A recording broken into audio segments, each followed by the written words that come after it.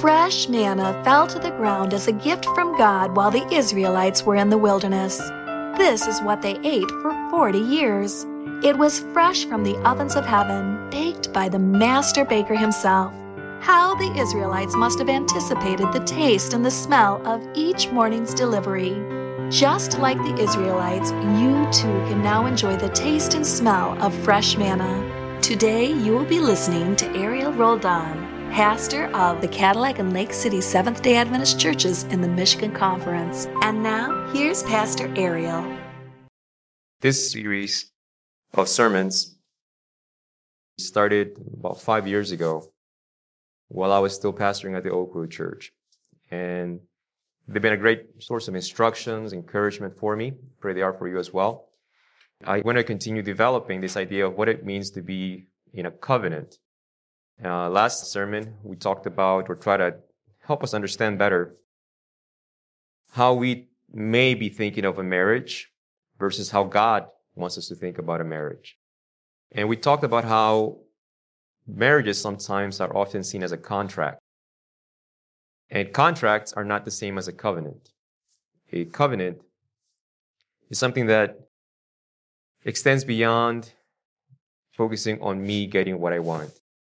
When I enter into a contract with a dentist, I want him to take care of my teeth.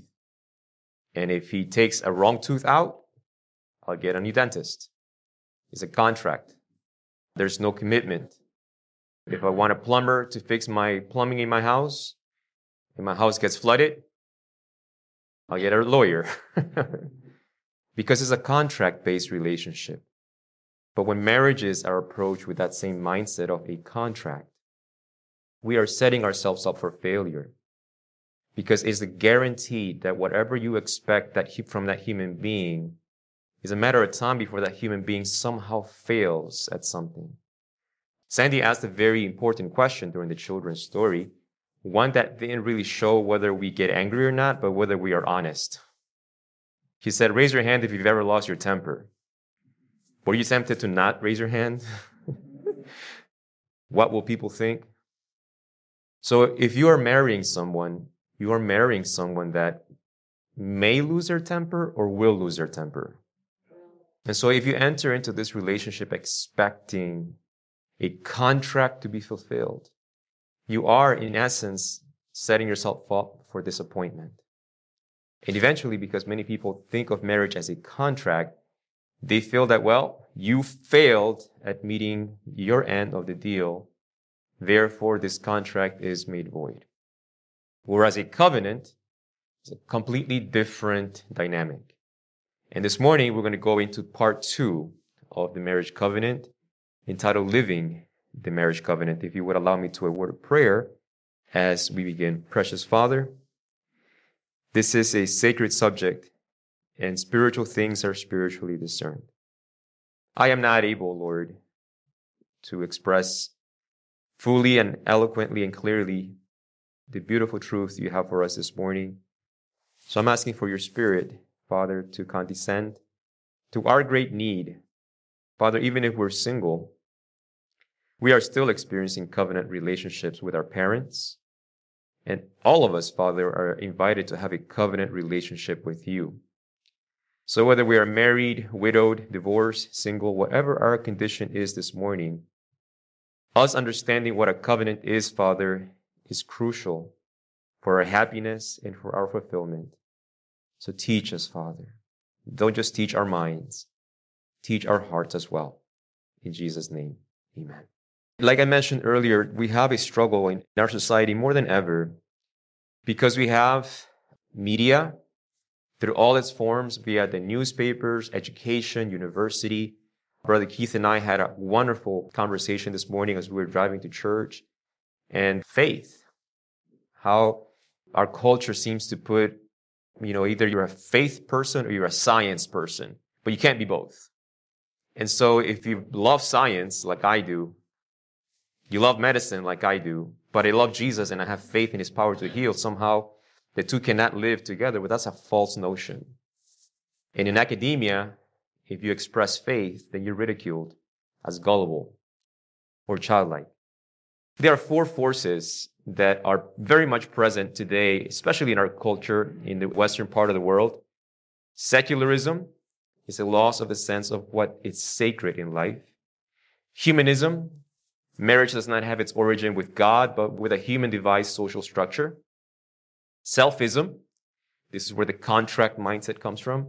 This worldview emphasizes our right to pursue self-fulfillment, self-sufficiency, and self-development.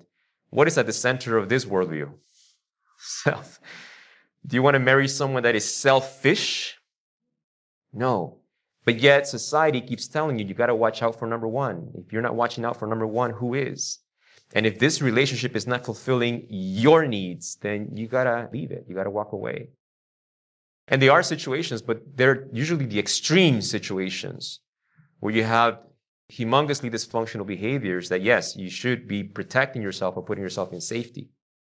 But for the majority of us, the idea of my needs and my wants and what I expected, the focus on self, frustrates our desire for companionship, for lasting, loving relationships. And the last one, relativism. This social lens makes moral issues subjective and therefore personal, not universal. I used to think like that. I used to tell people, well, your path is Buddhism, your path is Islam, your path is atheism. Good for you. And I can respect and I can see, well, when you go that route, then who has the final say as to what is right and wrong?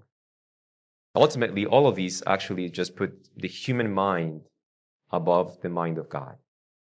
What we have to come to terms is this. How many of you guys have children? How many of you have struggled telling your child they are sleepy, therefore they're having a tantrum? Right? Now, the challenge is that your child thinks they know more than you. And the challenge is that you as a parent know them. They don't really know you. It is not until they're adults that they begin to reflect back and say things like, you know what? Dad was right after all. If you're blessed with good parents, I mean, not perfect parents, because we're not perfect either, right? But if you have good parents that love you and care for you, their advice will one day make sense to you. And that is the challenge that we have today when it comes to marriage and relationships. We as humans have a very narrow, limited view of reality. And the Word of God opens to us a mind bigger than ours. And we chafe. We resist the idea that someone knows better than me and is telling me something contrary to what I want. We are careful with what we tell our girls not to do. Because sometimes they were not even thinking about not doing it until you told them. But now that you've told them not to do something, they're struggling with doing it. We have been very careful not to tell them too many details as to why we put these plastic lids on the plugs in our house. Because we don't know how curious they might be. The Word of God is one of the most tender revelations of of a God that loves you. And you need to know this before we even engage in anything that we're going to talk about this morning. You need to hear this preamble. If there's anyone in this universe that wants to see you happy and fulfilled, it is God, your Heavenly Father. And this morning, you may be challenged, just like my 4-year-old is challenged when she is on the floor. I can tell she's exhausted. She's played outside with her sister. They've made snowmen. They've sled. They've done all these things. And I know that she's tired. She needs to lay down for a good 45 minutes to an hour. I definitely do need to do that. I'm hoping she'll agree with me. Daddy's spent. I need a nap too. I just hope she listens. I just hope that my love for her will convince her, I want the best for you, honey. And I am confident the Holy Spirit this morning will be speaking to each of our hearts with that message. I want the best for you, honey. I want the best for you, my child. Would you please trust me? Would you please trust me? We have these 4 forces, and yet the Bible presents to us 4 counter forces, which we can arm ourselves to protect our relationships. Because marriage is the core of society. From marriages come children, and from children is families. Families is what composed every part of society across the globe. The family unit is the life unit of our planet. And if there's one place where the enemy seeks to attack and destroy the most, is your idea of what a marriage is supposed to be. Because if he can frustrate you and discourage you and cause you to have failures in your relationships, he's successful. Because as in proportion with God wanting you happy, the adversary, the enemy of your soul, wants you miserable. And we'll be studying, just after the sermon, we will be studying, and I hope you'll stick around for the Bible study part that we'll have this morning for church, how he does this. The adversary of your soul doesn't, Bruce, you want to be miserable today? Lloyd, how about a little dysfunction in your family? Are you interested in that today? Can I bring some of that? Of course, he never says that. He presents to us, listen carefully.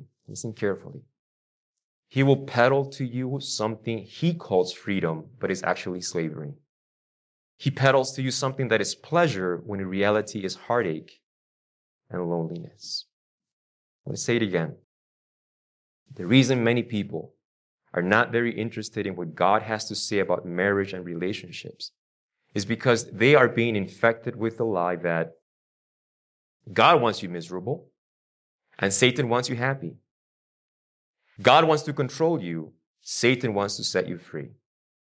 And that lie is very stealthily, very craftily being peddled in the world. I believed it for many years. I hope that this morning we will hear the word of God present to us this as the most attractive, most beautiful choice we make in regards to relationship, a total commitment, exclusive commitment, continuing commitment, and growing commitment. Can we say those loud together? Are you guys ready?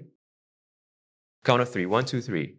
Total commitment, exclusive commitment, continuing commitment, and growing commitment. These are the things that will protect your relationships, whether you're single, whether you're widowed, divorced, married, thinking about getting married. These are the things God presents to us to make you happy, fulfilled, and peaceful. When we look at total commitment, this was written by a Christian lady named Elizabeth Achtemeyer. She says it this way about her marriage. Total commitment. I will be with you no matter what happens to us and between us. If you should become blind tomorrow, I will be there. If you achieve no success and attain no status in our society, I will be there.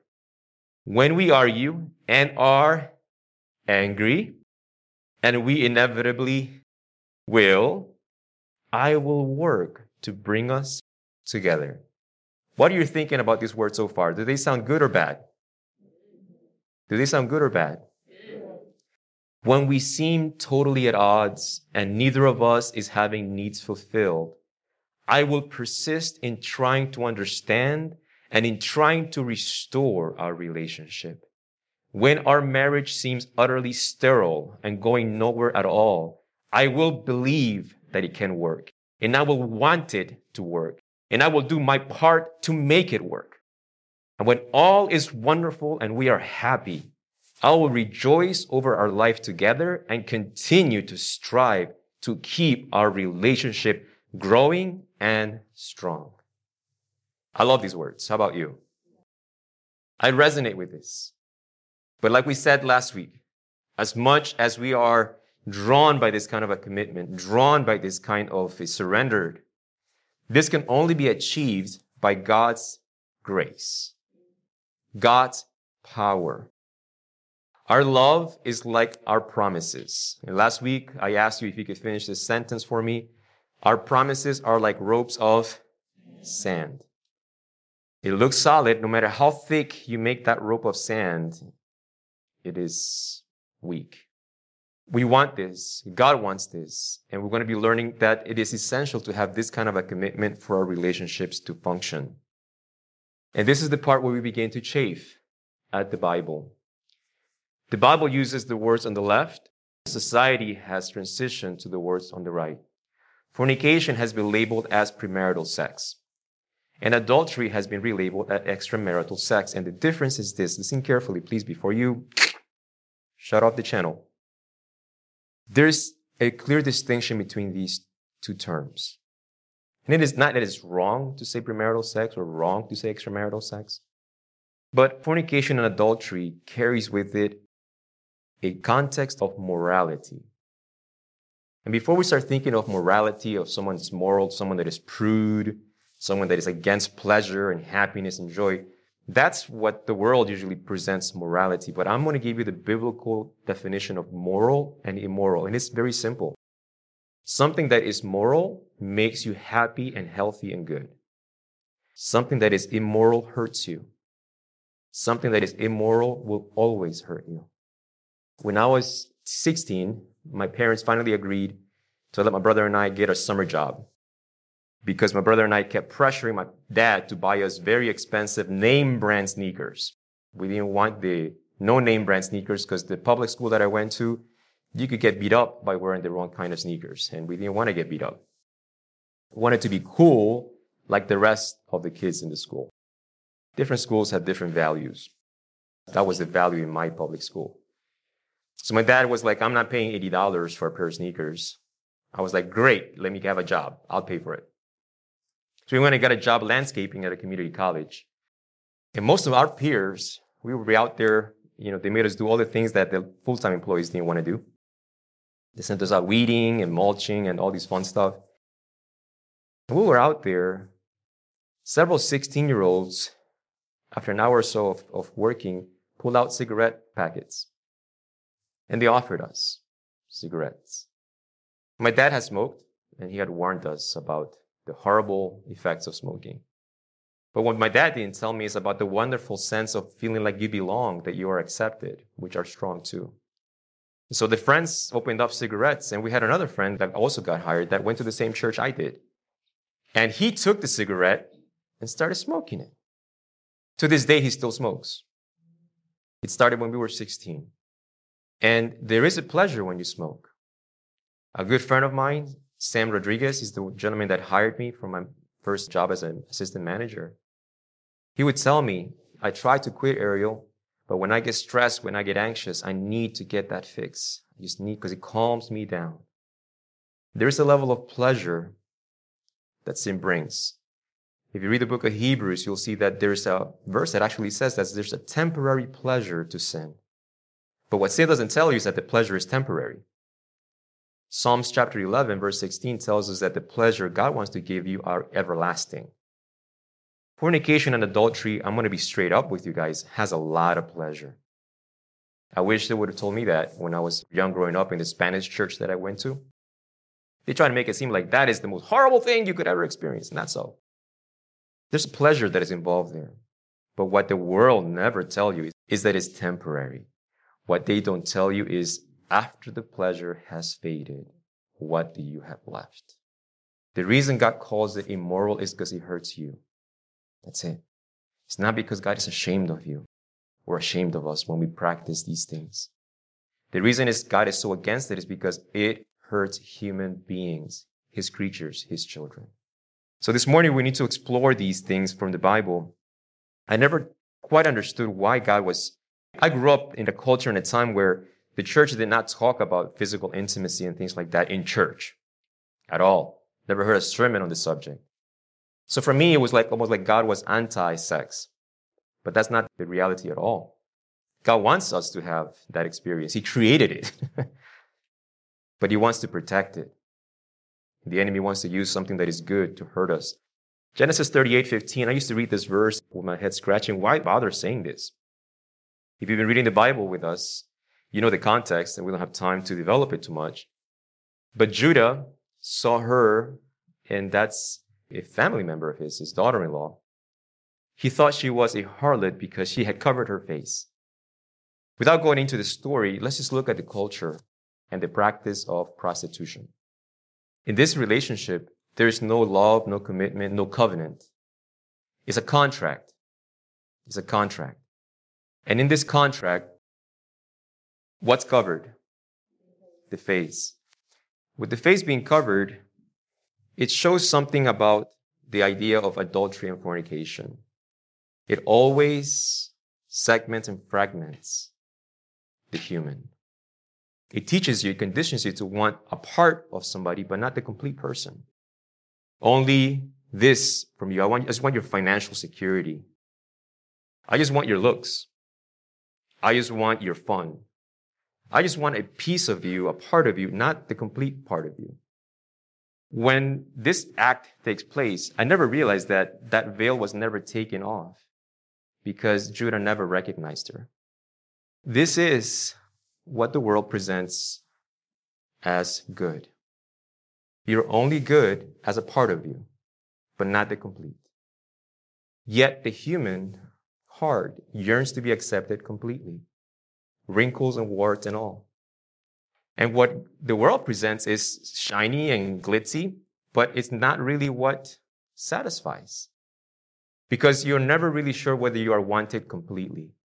I used to hear sermons and seminars about dating and the warnings of dating.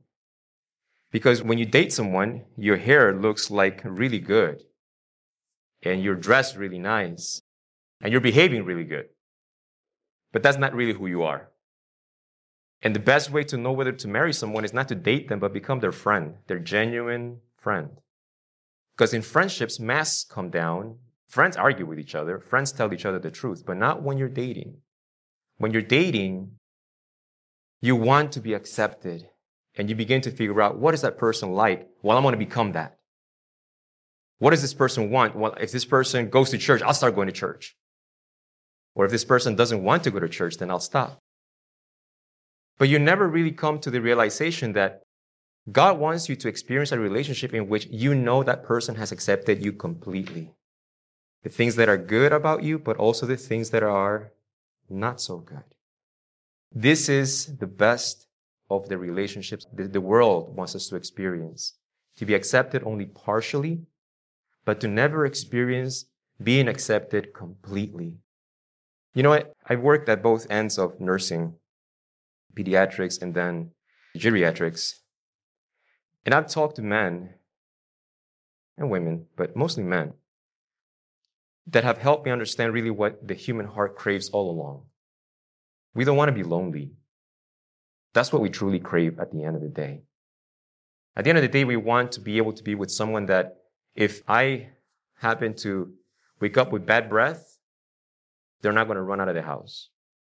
If I happen to lose my job, they're not going to walk out on me. That they're not with me because of the things that they can get with me. They are with me because they're choosing to love me. And if I can find that, I have found the greatest treasure on planet Earth. We humans are terrified of being alone, of being rejected. And this kind of a relationship guarantees that you will experience what you fear most. And God doesn't want that for any of us. Definitely for you and I. So when God talks about adultery and fornication, which carries a moral meaning behind it, is because moral means something that's good for you. Immoral means it's something that will hurt you. And idolatry is considered something that will hurt us. And God links it with these acts of, human intimacy. Exodus 34:13-16 tells us, "For you shall destroy their altars, break their sacred pillars, and cut down their wooden images. For you shall worship no other God, for the Lord, whose name is jealous, is a jealous God, lest you make a covenant." In this verse, we have the act of worship, the act of this relationship of covenant, and the idea of these immoral relationships. God wants us to realize that it doesn't feel good when someone cheats on you. My first dating experience was a horrible dating experience. I wish I would have heard the seminars that I heard in my 20s when I was in my teens. It saved me a lot of heartache. First young lady that I thought, this is it. I'm ready to land the plane. Yeah, I'm going to get married as soon as I graduate high school. She was unfaithful to me. That kind of heartache at 17, really? Are there not better experiences that I could be having at the age of 17? Like going on a mission trip, helping the church, leading out in the youth, being a Pathfinder leader. Those are amazing experiences that bring a lot of fulfillment. But sitting in my room sobbing, looking at a picture, holding a teddy bear, I thought she loved me. I can chuckle back, but back then, that's why Billy Ray Cyrus got so famous, right? We could resonate with that. Don't break my heart. Don't pretend that you don't know it, right? Like, I'm not angry. Don't break my achy, breaky heart. And I look back at the secular songs. Tell me lies, tell me sweet little lies. Tell me the lie that you love me. Tell me the lie that I'm the only one. And so we have a society engrossed with idols, incapable of offering to each other what we yearn most, commitment, a covenant. We have young individuals starving for love and stability, incapable of giving it to each other, yet pretending and squishing each other as much as possible to try to find some kind of fulfillment. And so we have as a society continually pursuing that which will never be attained by any other human being. Because as we said at the very beginning of this sermon, those statements by that lady, if you go blind, I will be there with you. If we get angry, I will work it out. That kind of a commitment cannot be attained, listen carefully, attained and sustained unless I am in a living, connected way abiding with God. It is only the grace of God working in your heart that can fulfill you with the kind of love society is starving for. And God wants us to understand that if you're this morning thinking, man, my marriage could use a little tune-up, stop thinking of your marriage as a car. You may be able to fix your car, but listen carefully, you cannot fix your marriage. Because what your marriage needs is supernatural. What your marriage needs is divine intervention in the sense of God's love, God's Holy Spirit, God's Word dwelling in you and beginning to produce in you that which your spouse most desires from you and you cannot give. Your wife, your husband doesn't need more money from you. Doesn't need more fun with you. What your spouse needs is the idea, the conviction that no matter what happens, you will stick by that person. You will not leave me. You will not leave me when I am at my worst. You will stay with me. Those are the desires of the human heart. And only one person or an individual connected with God can offer that to someone else. My training for marriage began long before I ever got married. What God wants us to understand is in the same way for me when my friend cheated on me, I began to understand the Holy Spirit would be like, well, Ariel, that's how my heart feels every time you turn your back on me. Every time you choose other idols, money, pleasures, friends, whatever, girlfriends, instead of me, that's how I feel towards you. I am longing for the day in which you choose to be committed to me. I was so blessed this morning driving here and hearing Brother Keith's testimony of how all the light bulbs went on in his mind and he was just committed for Jesus, praying, studying his word. He couldn't get enough. God longs for the day which we turn to him, just like God says, you shall love the Lord your God with how much of your heart, how much of your mind, how much of your strength. Not because God is insecure, but because God knows that when I make that choice, I am safe. I am protected. There's a book called Adventist Home. I highly recommend it. If you're married, if you're thinking about getting married, I highly recommend you read that book. There's a statement that says that the human heart yearns for human love. But that love is not strong enough, pure enough, nor faithful enough. And finishes with this sentence. Only the love of Jesus. Only the love of Jesus in your heart can help you forgive your spouse when they do something that hurts you. Only the love of Jesus can prompt you to try to make things right even though your spouse may be at fault. Only the love of Jesus can help you to be committed, that you will not look to the left or to the right, but to this person and say, I've made a decision and this is a choice based on love, not feelings. The same concept in Jeremiah 3 verses 8 through 9, in which Israel is accused of being in an adulterous relationship with God because of idolatry. Idolatry is the breaking of a covenant with God. What intimacy is to the human-human covenant relationship, worship is to the human to God covenant relationship. And if I didn't say it clear enough, hopefully here you can see it better. You will be able to restore intimacy in your marriage when you first focus on restoring worship, you worshiping God. In Matthew chapter 6, Jesus says it this way. I'm glad that you want to fix your marriage. I'm glad you want your relationship to be good. But that's secondary. In Matthew chapter 6, Jesus says, but seek ye first what? The kingdom of God and his righteousness. Then all these things will be added. When you seek for me, when you seek to worship me, when you seek to enter into a dependent relationship with me on a daily basis, you will see me act in your marriage in ways you've never seen before, or your relationship. It takes a while for us to get these things. In some ways, we have to be honest with ourselves.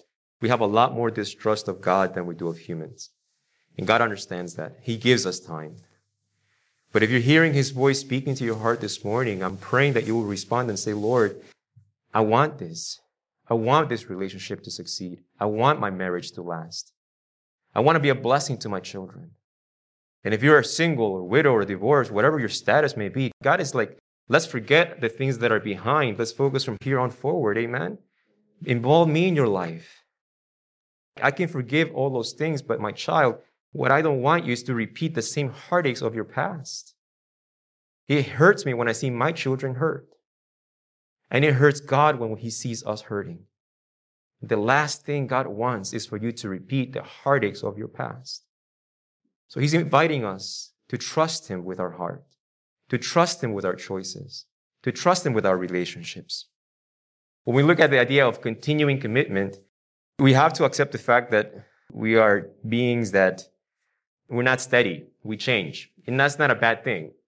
This gentleman, in his book by Timothy Keller, The Meaning of Marriage, says, when I married my wife, I had hardly a smidgen of a sense for what I was getting into with her.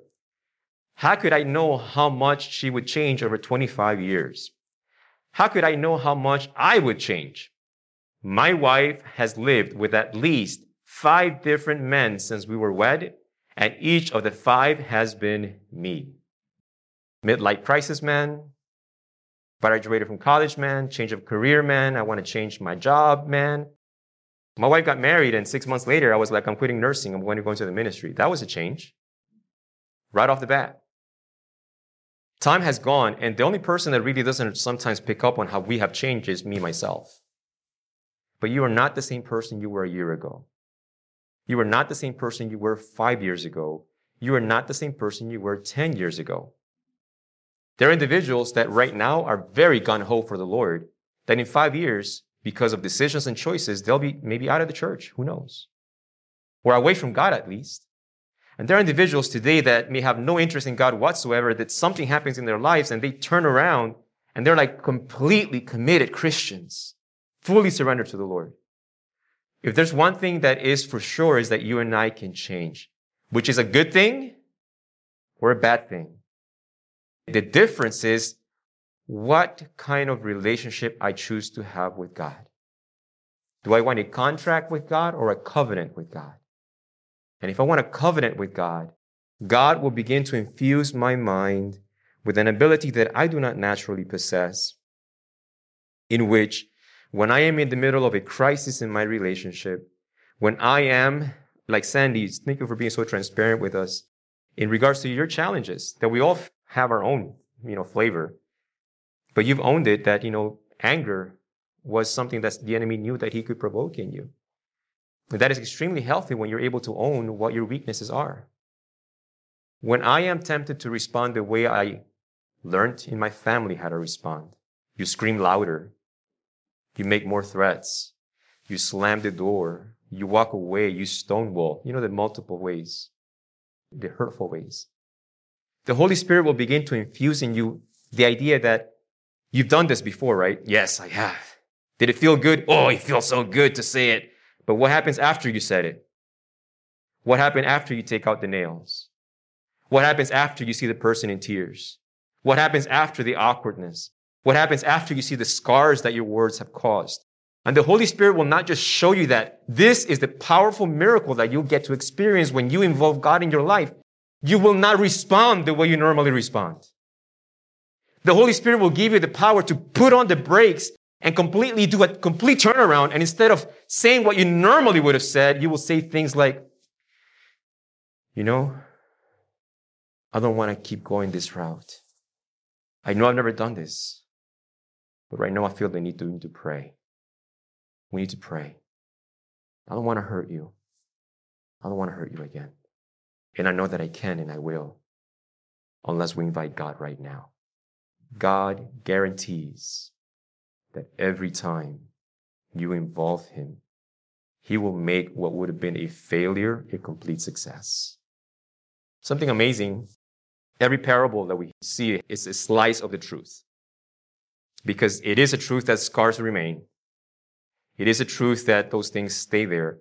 But it is also a truth that God the Father sent his son Jesus Christ. And in Luke chapter 4, when Jesus introduces himself to the church there at the synagogue, he says that he has been anointed by the Spirit to preach the gospel to the poor, to heal the broken-hearted. He can give you a brand new piece of that fence. He can empower you to forgive the person you're with.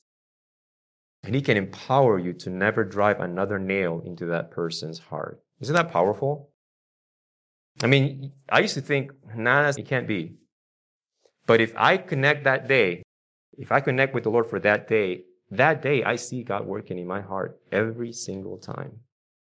And I also learned a lot about temper from my family in Argentina. There must be some Italian in there and some indigenous bloodlines that, probably wielded the machete way too often. Those genes are floating inside of me.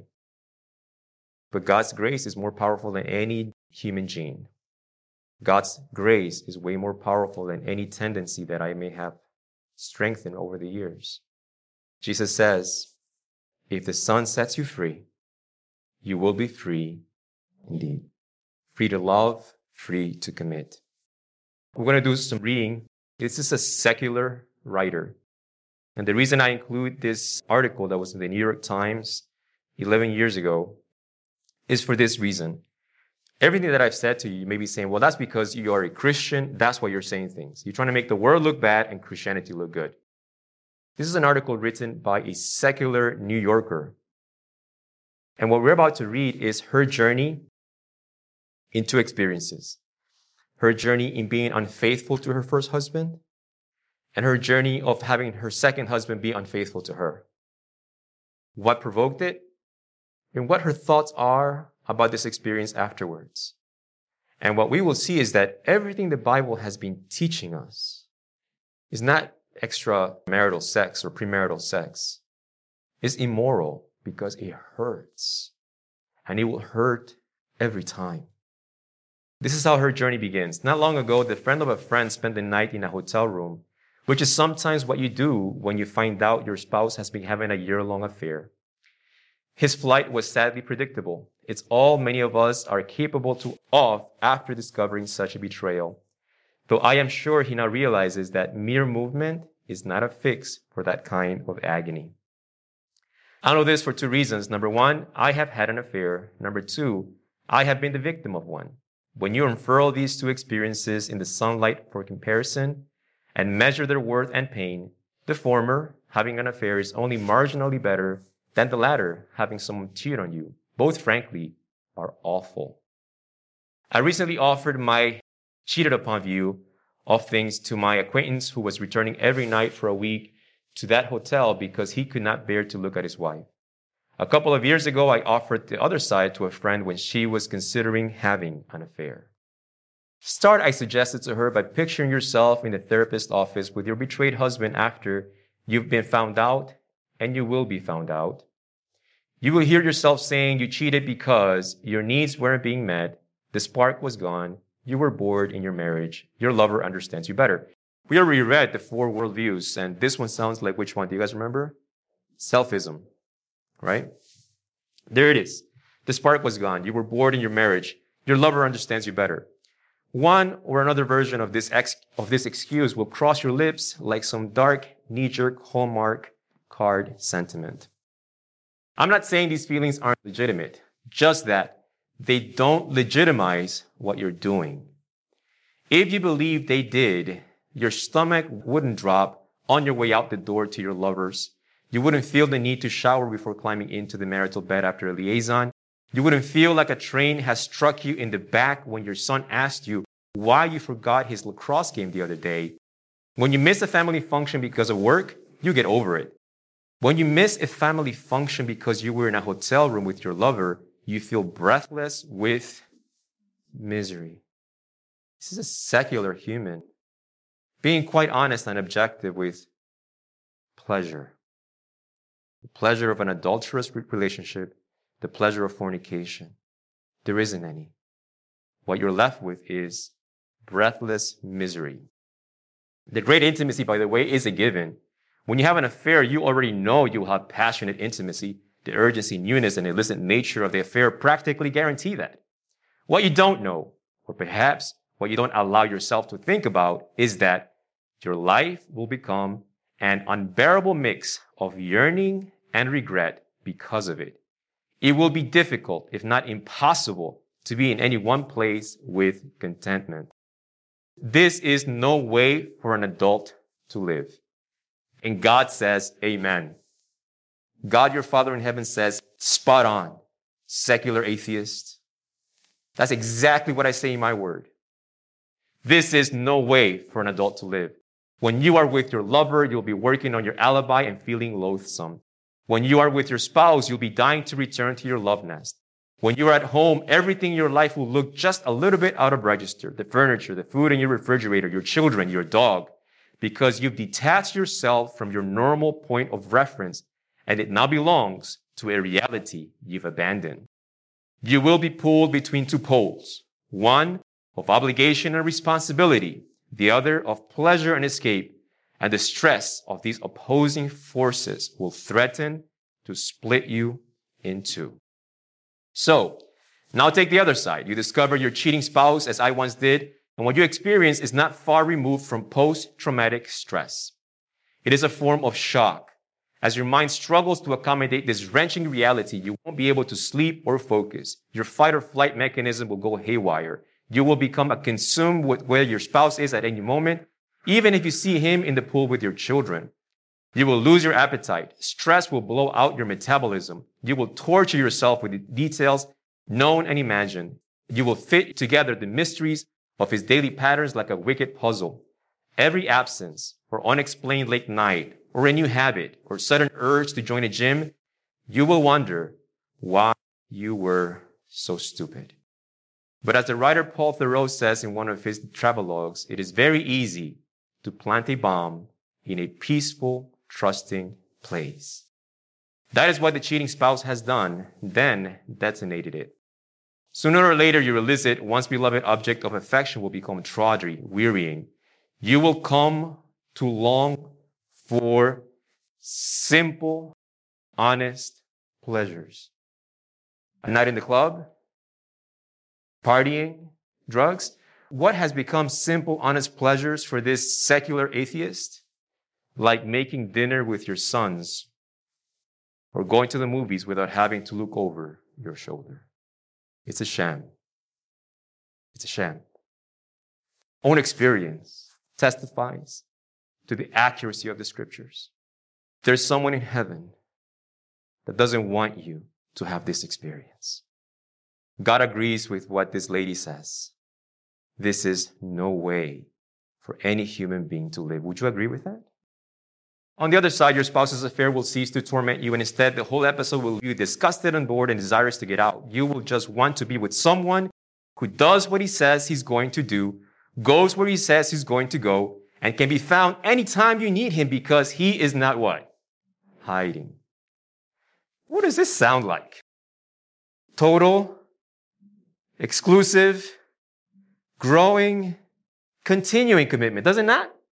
Honey, I'm going to be here at Myers.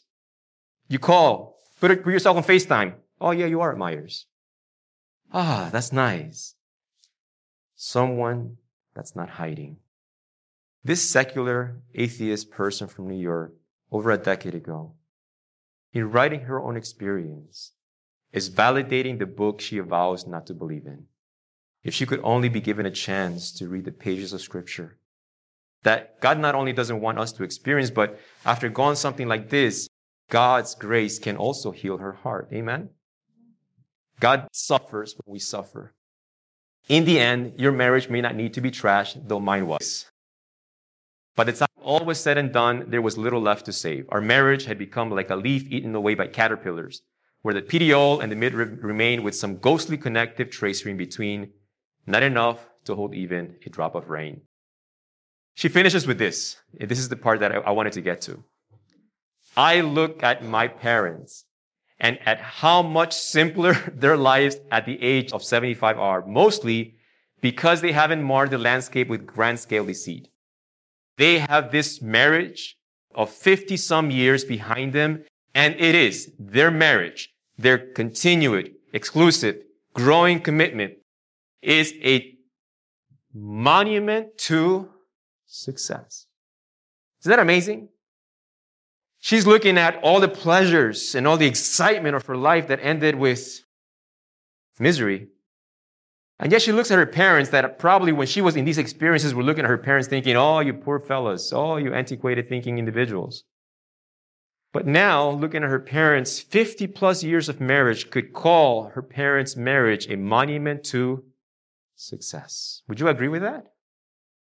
A few weeks or months of illicit passion could not hold a candle to it. If you imagine yourself in such a situation, where would you fit an affair in neatly? If you were 75, which would you rather have? Years of steady, if occasionally strained devotion, or something that looks a little bit like the Iraqi city of Fallujah, cratered with spent artillery? Which would you rather have? Where I stand now, it all just looks like a cheap hotel room, whether you're in that room to have an affair or to escape from the discovery of one. And despite the intimacy and the excitement, or the drama and the fix of everyone's emphatic attention, there is no view from this room that is worth having. And God doesn't want you to have it. God wants the best for his children. And whether you acknowledge him as your father or not, he still thinks of you as his child. And that there is someone rooting for you, it's God in heaven, your heavenly Father. And if there's someone that wants to direct you away from these experiences, is the God in the Bible. Luke 6:47 through 48, Tim read it from us. Same translation, New King James says, whoever comes to me and does what with the sayings of Jesus? Hears them and does them. I will show you whom he is like. He is like a man or a woman building a house, building a family, who dug deep and laid the foundation where? On the rock. And this house, because it was built on the rock, no floods ever hit it, no storms ever beat on it, right? Is building your life on Christ a guarantee that you will not have crises or problems? No, the guarantee is that when they come, and everybody gets them, including secular people, the difference is that when the flood arose and the streams beat vehemently against that house could not be shaken it because it was founded upon, how many want an unshakable relationship? An unshakable home? How many of you guys want to be unshakable parents? I remember sitting in front of a couple. The husband was adamantly convinced he married the wrong person. He had found his perfect person at a job. And I asked this individual, they have precious children. Who do you want raising your kids when you have an opportunity to do it yourself? There is a joy. There is safety. And the beauty about the Lord is there's a woman in John chapter 4. If you're not familiar with that story, please read it after church today. John chapter 4. The beauty about God and the gospel is this. No matter where I may find myself this morning, God can pick up my life from today and make it beautiful and precious. In John chapter 4, there's a woman that has failed 5 times in marriages. In fact, she's cohabiting with the person that she's living with. Yet Jesus loves her and reveals to her in ways that he never revealed himself to anyone else. Which reveals that God doesn't judge you by past decisions. You are still infinitely valuable to him, whether you're a drug addict, whether you're a prostitute, whether you're a tax collector, whether you're a pastor. God doesn't say, oh, this. God looks at every human being as having everlasting value to him. You are valuable to God. He does not look at your past. He looks at who you are right now and what you need from him. And he wants to lavish you with that. And the offer that he made to that woman is the offer he makes to us today. I have water to give to you that if you drink it, when will you be thirsty again? Never. The longing you're trying to satisfy through your husband will leave you thirsty every time. And the quenching you're trying to experience from your wife will leave you thirsty every time. And every other relationship will do the same. But if you come to me, my sayings, you hearing them and doing them, my sayings will give you a stability, will give you a sense of commitment and covenant that no matter what storms come your way, I will sustain your home. I am that rock. It's not that you become the rock. I am the rock that sustains your marriage, your home. If a marriage is growing, which is growing commitment, it is growing through deaths and resurrections. 1 Corinthians 15:31 says, I affirm by the boasting in you which I have in Christ Jesus that I die. How often does Paul say he dies? Daily. For some of us, this idea of dying daily doesn't sound very nice. And understandably so, because no one wants to die. But let me help you understand what the Bible means by that. It's not that the marriage dies. It's that you die so that your marriage can live. You die to your selfishness. I die to my self-centeredness. I die to my need to win the argument. Anyone need to struggle with that? You hate losing the argument? I need to die to my need to always be right. I need to die to my pride. We'll be studying that at length in just a few minutes when we open the book of Isaiah. I die daily means that every single day, it doesn't matter how good of a husband I was yesterday. I did the laundry, I cleaned the house, I did whatever. Today I can take off. No, this experience is daily coming in prayer and saying, Lord, I still have these tendencies. And I saw how you worked in my marriage yesterday, in my relationships yesterday. If you are a son or a daughter, you're still in a covenant relationship with your parents, and you still need to die daily too. Father, I saw you work in my heart yesterday, and I again come to you. Please work in my heart again, that I may crucify those things that will hurt this relationship and put in me the things that will make it thrive and grow. I have been crucified with Christ. It is no longer I who live, but who lives in me now. And the life which I now live in the flesh, I live by the faith of the Son of God who loved me and gave himself for me. While I was still in rebellion, he still did that for me. Couples that stop communicating deep get quickly. And couples that are bored with each other are very vulnerable to the attacks of the enemy. Couples that only talk about bills and mortgages and things they need to get fixed around the house and groceries are at risk. Couples that stop communicating deeply get bored with each other quickly. I want to give you an invitation to consider something that will deepen your communication. No better way to deepen your communication than to communicate your personal journey of faith. Start praying together. As simple as that may sound, 3 weeks ago we heard that very few couples actually pray, even Christian couples. So as your pastor this morning, if you were doing it and you kind of slacked off, I'm here to invite you to commit again to pray every day with your spouse, your boyfriend, your girlfriend, your fiance, your parents, if you're single, your siblings. Pray on a daily basis to share the things that you're praying about, the encouraging insights you receive from God through his word, the new revelations into God's heart you've gleaned from personal study. So 2 things that married couples can do. You see, it's hard for us to trust each other, especially after a couple of years of them getting to know things about you and then throwing it in your face. I mean, no one knows how to hurt you better than the person you're with, right? They know what buttons to push, when to push them, how to push them. So it's hard to open up yourself when some of those experiences have happened, but this is a very safe place to do it. If you begin to read the Bible and just share with each other, what did you think about this? What did you think about that? It will begin to help you to focus on God. And the closer you come to God, the closer you'll come to each other. And start praying with each other.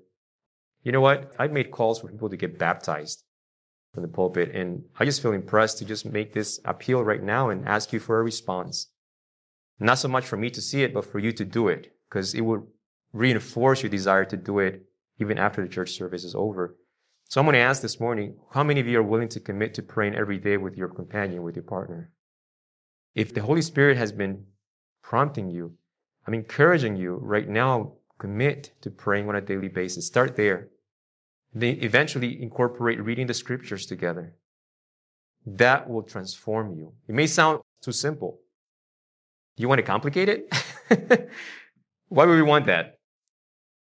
God's word is offering us what really our hearts are looking for. That lady from New York, if she were to hear this sermon, she would say, wow, I didn't know the Bible spoke so clearly about my experience. And I wish I would have had this information before. Totally committed, exclusively committed, continually committed, and growing in our commitment. This is what building on the rock is, and this is what will keep your marriage, your family, from being shaken, from being broken by the floods and storms of life. Father in heaven, I'm so thankful that your word has protected me. I wish I would have not been such a knucklehead and listened to you when I was younger, but I'm so thankful you don't give up on us. I'm so thankful you call us so many times along our lives. And I'm grateful, Father, that in my late 20s, I finally began to stop resisting you and started yielding. Father, if there's someone here this morning that has been resisting you, I'm praying for your Spirit to soften their hearts, that what they have heard this morning will draw them close to you, Lord, that they can believe you love them, that they can believe you want to see them happy and fulfilled. You don't want to see us hurting. Father, I've shed tears already for the heartache my little girls have experienced. So I know, Father, our suffering touches your heart. Father, draw near to those of us that need to make changes and feel our helplessness. Help us, Father. We need that. And Father, you've seen the hands that have gone up. We've raised them to you, not to any other human being. Help us to fulfill that desire to pray on a daily basis. And Father, help us to believe that you are powerful enough to strengthen and protect each of our relationships. We want that. We want you in our homes. We pray for this in Jesus' name. Amen, Father. Amen.